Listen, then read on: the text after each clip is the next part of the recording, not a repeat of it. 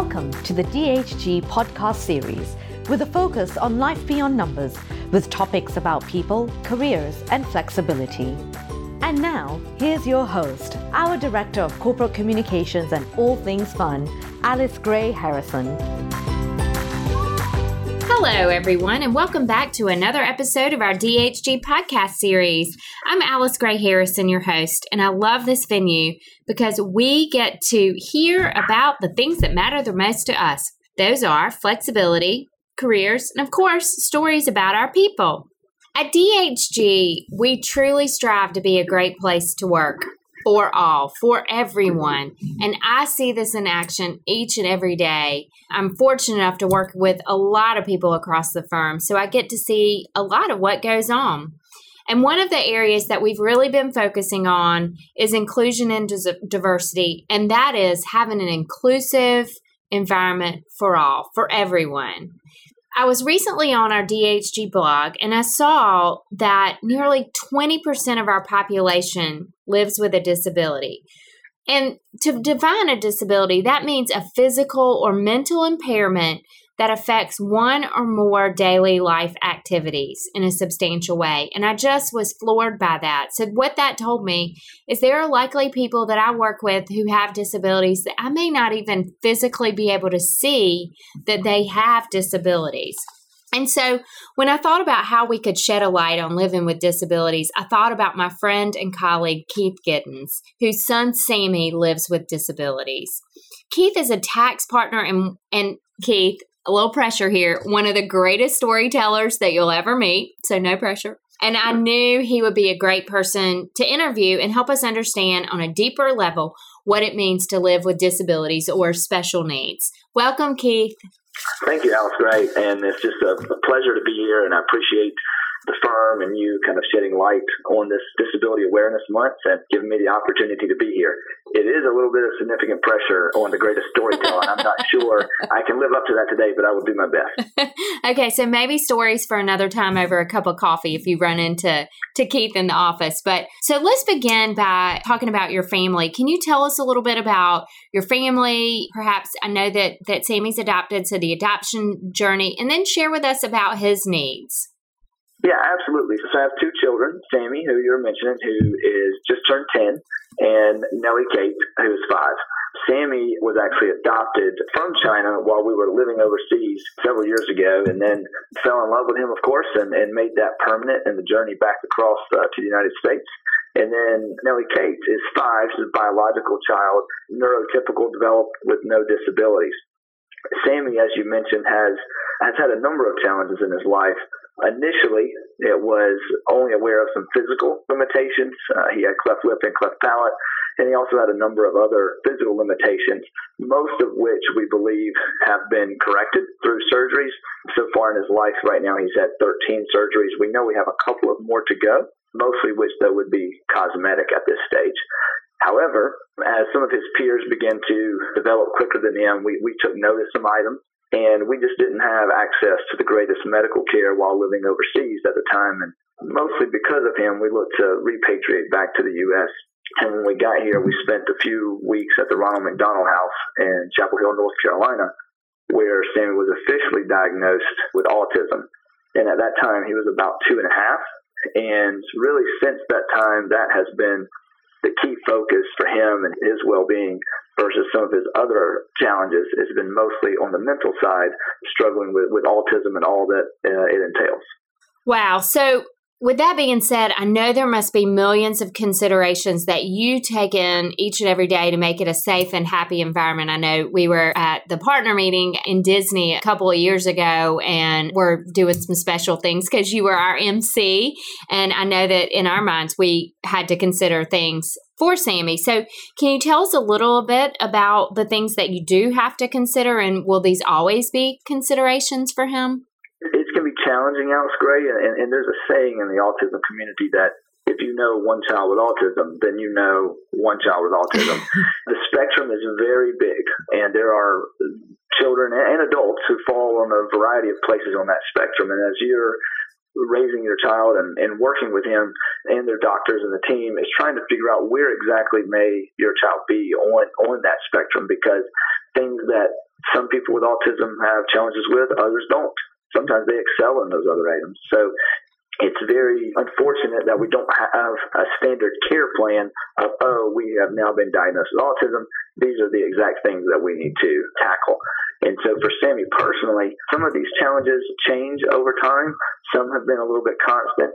He does have some sensory issues to certain sounds as well as certain lights, where for one reason or another, he may make a decision, we're not going in that place, that restaurant, whatever it may be, because of something that we may not hear or see at all. But make no mistake, we've made note, we will not be going to Joe's Tavern to eat lunch anymore, or wherever the place may be. And so sensory is a big thing. He's not as stringent in having a schedule. He's fairly flexible and adaptable, so that's a very positive with him.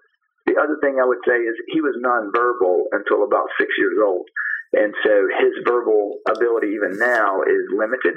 And so just communication to make sure, do we really understand what his needs are? Is he able to communicate what they are? And can he comprehend? Or is it just a communication issue? And some of those are coming to light.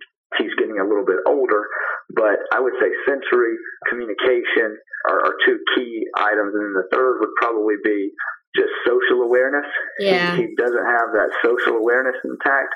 And so he doesn't really necessarily have a filter. He may say things that are on top of his mind, and I can promise you, after knowing him, are met with pure innocence, right? But to him, he's just going to come out, and you may not know what those words may be. So those are the focuses that we have.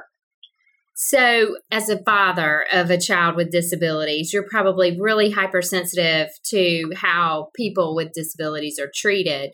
So from your perspective, what are ways that people can be more inclusive in the workplace? Great question. To be honest, before having Sammy, I'm not sure I would have known him much. He's taught me a lot of things, and some of those are patience. Patience is a big thing, and I think that's something that we need in the workplace. Most people with a disability, whether that be physical or mental, need perhaps a little bit more patience on certain items. And we can sometimes maybe offend people because of moving a little bit too quickly or thinking too quickly, acting too quickly without having the patience to say, hey, is this impacting them? Is this offending them? Is this making their lives a little bit more difficult unknowingly? So patience is one. And then the second one I would just say is inclusivity. Matt mentioned at the partner meeting this past year in Nashville and talking about some of our I&D efforts. And he mentioned if it was our child who was maybe being left out. And that resonated with me because I don't think I had put that into the workplace per se. I live it every day with my child as he goes to school, and I think whether or not he's going to be included or if anyone will sit with him at the lunch table. And so I thought to myself, whatever it may be, just in the workplace, not only with disabilities, but other inclusion and diversity efforts, being inclusive is huge, and reaching out to people and getting a little bit maybe outside of your norm and including them in what you do. Those are great pieces of advice. And I have thought about what Matt said as well several times since he mentioned it at the partner meeting. So just a minute ago, you mentioned that you've learned a lot from Sammy. So I can't help but ask, what's a great lesson? And I must say, this is like no other child. I learn lessons from my crazy little 5-year-old every day. But what would you say is a great lesson that you've learned from him? Oh, yeah, that's a fantastic follow-up question. And I would say that I could probably have a new answer for you as most parents could any given month. Right off with this one, I would say number one would be his inability to judge a book by its cover, per se.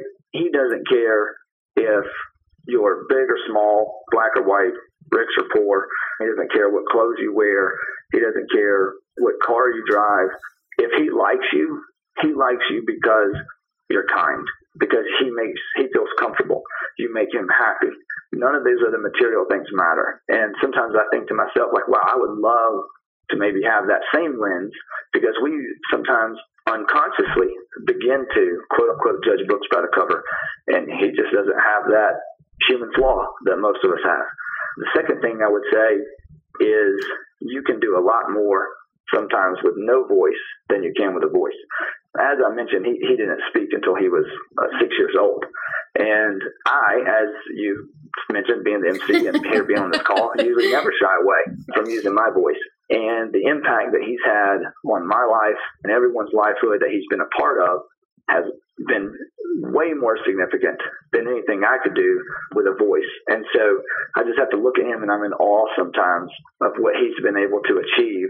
And he may not really realize it yet, as he's, for example, the key piece of this phone call right now, or this podcast. Yeah, that's great. So I know that what you mentioned was for autism, there isn't just one clear path, one clear diagnosis. So probably predicting the future may be a little challenging. But as Sammy gets older, whether he is able to enter the workforce or live alone or be independent, what would you say is your hope for him? Yeah, that for us, we would say him gaining as much independence as he can. Right now, his ability to enter the workforce is a little bit still up in the air. He's still younger and he's still continuing to make progress. It would be unlikely in today's environment that he may be able to secure full-time employment, but there's many organizations, for example, Delta Airlines has come out with something specifically targeting some individuals with autism and certain tasks that they could do and to contribute to the workforce. And so I'm hopeful as a parent that organizations will continue to find ways to utilize these people, because similar to the overall disability stat that you mentioned, which was eye-popping at 20%, the autism rates continue to increase, and it's a potential epidemic that we as a society will need to figure out a way to deal with and what we do with these people, because autism doesn't come with any type of, it's not a terminal disability, meaning there's high likelihood he will outlive me. He will live a normal life in terms of years. So his ability to provide for himself and care for himself is of super importance. So while that's still a little bit up in the air, I'm hopeful that organizations will continue to find ways to work with people with autism. There's certain tasks, even sometimes maybe repetitive tasks, that they can be extremely good at and very well and very meticulous and very organized. And Sammy is one of those as well. And so I just hope that as we go through his childhood and teenage years, that we continue to work towards gaining independence, that one day he would be able to enter the workforce. That's amazing. Keith, you've taught me so much about this topic, and I'm grateful, and thank you so much for sharing your story and Sammy's story with others to help shed a light during Disabilities Month. Thank you, Alice Gray, for having me. I appreciate the time and the opportunity to share, and look forward to next time. And thank you all for listening to Life at DHG, our premier podcast series. If you like what you just heard, we hope you'll tell your friends and colleagues. Be sure to check out our DHG blog for more great stories about our life beyond numbers. Join us next time for another edition of Life at DHG.